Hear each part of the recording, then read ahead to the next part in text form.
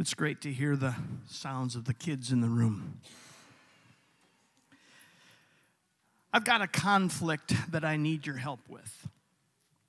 It's a conflict that's in our home, and I think it's something that every one of you has an opinion on, and I'd like your help. Maybe you can help solve this conflict for us. And here it is. Do you open presents on Christmas Eve or Christmas Day? Yeah. Just yes. Some of you are afraid to venture an opinion on that because you're seated near your spouse and there may be some issues there. But I'm sure none of you have that issue in your home, although just to clear the air, Statista says number one is Christmas morning, just to let you know that. But no matter when you open your gifts, we're gathered here on Christmas Eve to celebrate the birth of Jesus. Obviously, our kids understand that, don't they? Didn't you love that video? I mean, that was just awesome to hear those kids. And they've been learning about the birth of Jesus all month. But the Bible uses a name. You've heard that name several times throughout this service. And I just want to share with you just for a moment about that name. The Bible calls him Emmanuel. We read about him in Isaiah chapter 7 and verse 14. Now, I want you just to understand that this verse was written 750 years before Jesus was born. It says this, "Therefore the Lord himself will give you a sign. The virgin will conceive and give birth to a son and will call him Emmanuel." And then in Matthew chapter 1, verse 22 and verse 23, we read this, "And all this took place to fulfill what the Lord had said through the prophet," meaning Isaiah, "The virgin will conceive and give birth to a son, and they will call him Emmanuel," which means God with us. You know, it's this time of year, we call it the Christmas season, and it's a time when we talk a lot about believing. You'll hear people talk about believing as it relates to Santa Claus or the reindeer or elves, but what about the Christmas story? Not the one about Ralphie and his Red Ryder BB gun, not that one. But the biblical account of Jesus' birth. What about that? What do we believe about that? Do we believe that Jesus was born of a virgin? Do we believe that Jesus, when he was born, was laid in a manger? Do we believe that the angels announced his birth? That the Magi were guided by the star and brought their gifts of gold, frankincense, and myrrh?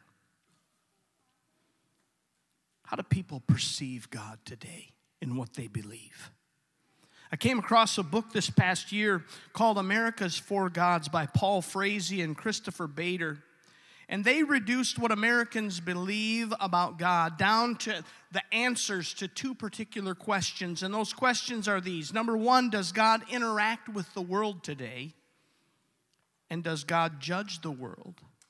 And people's answers make up four particular different views that they have about God. View number one is the authoritative view of God, that God is very involved in the world. He's extremely judgmental of our lives. He's able to inflict punishment on both the just and the unjust. We see examples of this throughout the Old Testament when God judged often very harshly, even causing death. God interacts, and yes, he judges according to the authoritative view of God. View number two is the benevolent view of God. In this view, we see that God is deeply involved, that he's loving but not stern. We get to know him through a personal relationship. God is there for us in case someone else isn't. We see an example of this in Jesus' words, his own words in Matthew chapter 5, verse 45, where it says he causes his sun to rise on the evil and the good and sends rain on the righteous and the unrighteous. God interacts, but he does not judge. The third view of God is the critical God. He's removed from daily life and events of our lives. He awaits to pass final judgment on all. He punishes offenders eventually, and God's disappointment is made known in the afterlife. We see examples of this in Scripture. We can use Hebrews chapter 9 and verse 27, where it says, just as people are destined to die once, and after that to face the judgment. In the critical view of God, God doesn't interact, but He does judge. And then finally, the fourth view of God is the distant view of God. He does not interact. He's not especially angry. He set the universe in motion, and then He walked away from it. Benjamin Franklin said once that God doesn't care one bit for such an inconsiderable nothing as man. In the distant view of God, God doesn't interact and He doesn't judge. Tonight, wherever you find yourself in your view of God, whether you think of Him as authoritative, benevolent, critical, or distant, we're here to celebrate one thing. And that one thing is not a season. It's not even a holiday or a tradition. It is the truth that God sent His Son Jesus, Emmanuel, God with us. The Apostle Paul says it this way in Philippians chapter 2, beginning at verse 6. He said, who being in very nature God, did not consider equality with God something to be used to His advantage. Rather, He made Himself nothing by taking the very nature of a servant, being made in human likeness. And being found in appearance as a man, He humbled Himself by becoming obedient to death, even death on a cross. God's Son, Jesus, put on human flesh. Emmanuel, God with us. Not to be authoritative, not to be benevolent, not to be critical, not to be distant, but to be present. Emmanuel, God with us. I want you to know this Christmas Eve that He identifies with your life. He identifies with your experience. You say, how can God in the flesh possibly identify with my experience? Let me share just a couple of quick thoughts. First of all, His family didn't support Him. In John chapter 7, verse 5, it says, for even His own brothers did not believe in Him. Jesus' brothers did not believe that He was the Savior of the world. Even though He healed the lame, He opened the eyes of the blind, He opened the ears of the deaf, He raised the dead. They went as far as to say they thought He was crazy. In Mark chapter 3, verse 21, we read the words of His family, he is out of his mind. They tried to intervene. They tried to take Him home, like that one special relative we have at our family gatherings that might embarrass themselves and someone says, here, let me take you home.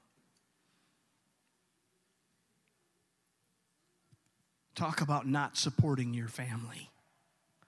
You know, Jesus also faced real temptation, not just the simple kind that we face on a daily basis, especially this time of year. Should I have 2 or 3 of those special cookies right now? But we read in Luke chapter 4, starting at verse 1, that Jesus, full of the Holy Spirit, left Jordan and was led by the Spirit into the wilderness, where for 40 days He was tempted by the devil. This is the kind of temptation that literally causes us to question our own existence, and Jesus faced that, something that you and I have never gone through. I don't know if you've ever thought about it before, but Jesus was homeless. Some of you have lived in a car before. Some of you have lived on someone's couch, maybe even for a few months. In Luke chapter 9, verse 58, it says, Jesus says, foxes have dens, birds have nests, but the Son of Man has nowhere to lay his head. Jesus didn't have a home. He traveled from place to place. He was transient. He didn't even have money to pay his taxes. Jesus was also betrayed by a friend. Judas Iscariot, one of his 12, his closest friends, his disciples. Jesus spent 3 years teaching him.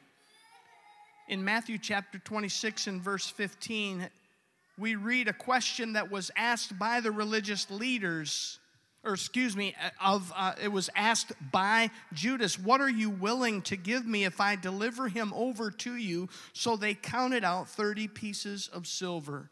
Judas Iscariot betrayed Jesus. And you say, how much money was 30 pieces of silver at that time?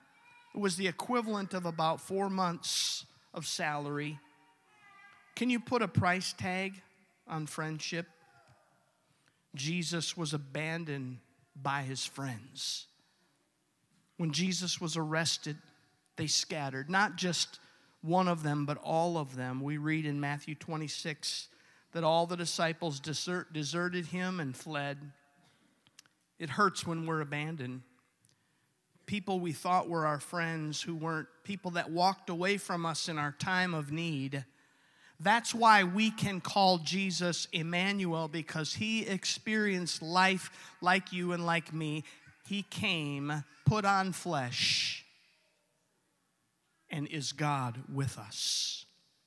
He grieved when his friend Lazarus died. People talked about him behind his back. He suffered for doing what was right. He was publicly shamed. He was criticized. He was mocked. Unlike you, unlike me, however, Jesus never sinned. He remained sinless.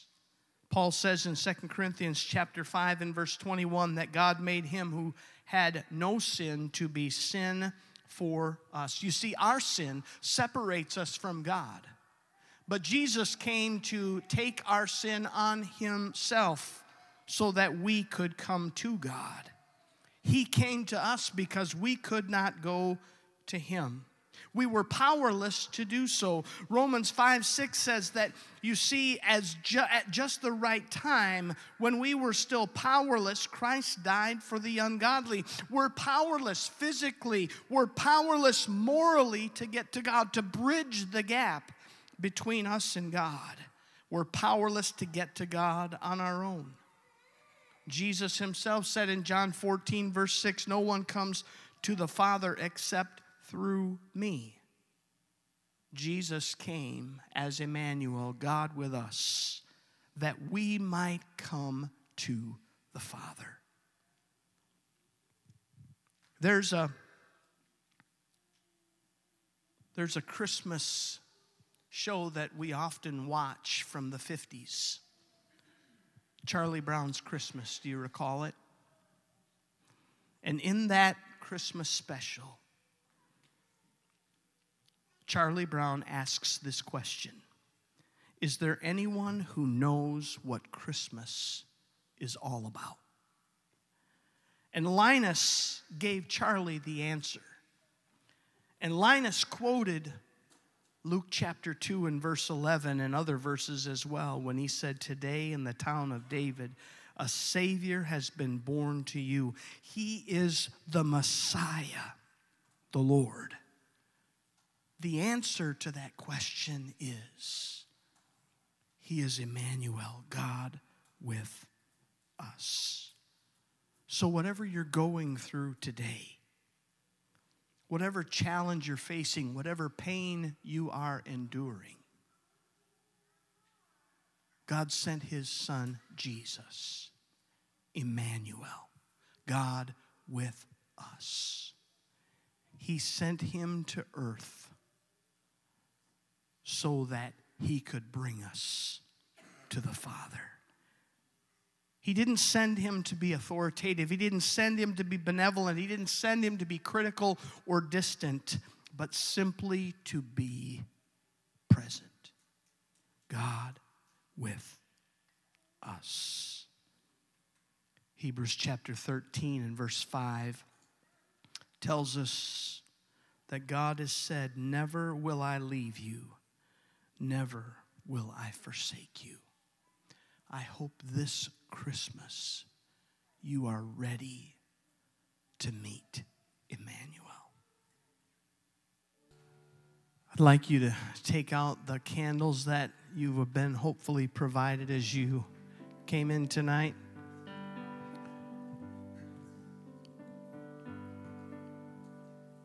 Before we sing this song, I just want to invite you to take just a moment. And I'm going to invite you to bow your heads and close your eyes with me.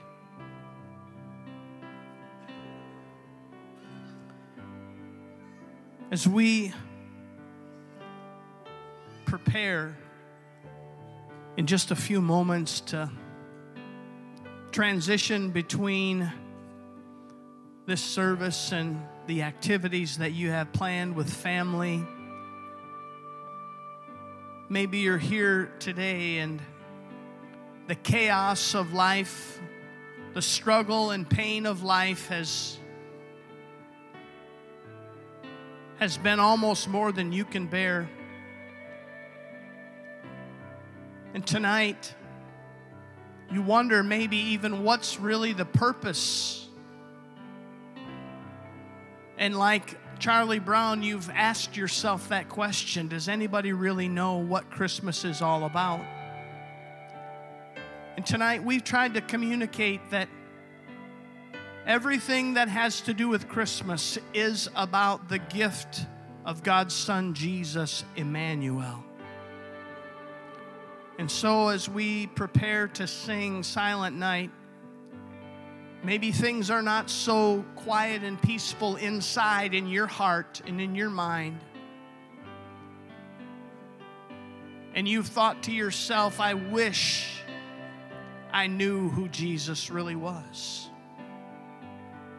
Tonight, it's my desire, it's my prayer for you that before you leave this place, that you will know who Jesus is in a very personal way. And so on this Christmas Eve,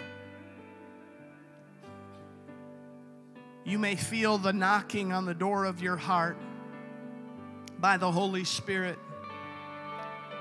And if that's the case, it's my hope that you'll simply say, Dear Jesus, I want to know you. I realize that Christmas is about Jesus. It's about Emmanuel, God with us, sending His Son Jesus to earth to take on human flesh, to live for us, to take our sin on Himself, to die on the cross for my sins. Father, I accept your Son Jesus as my Savior. Father, I pray for the one that's praying that prayer even now. God, that they will come to know you in this moment as they reach out to you. Father, I thank you and I praise you today because you are still moving in the lives of people. Thank you. In Jesus' name we pray.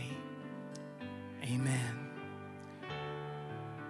Would you sing this song with us?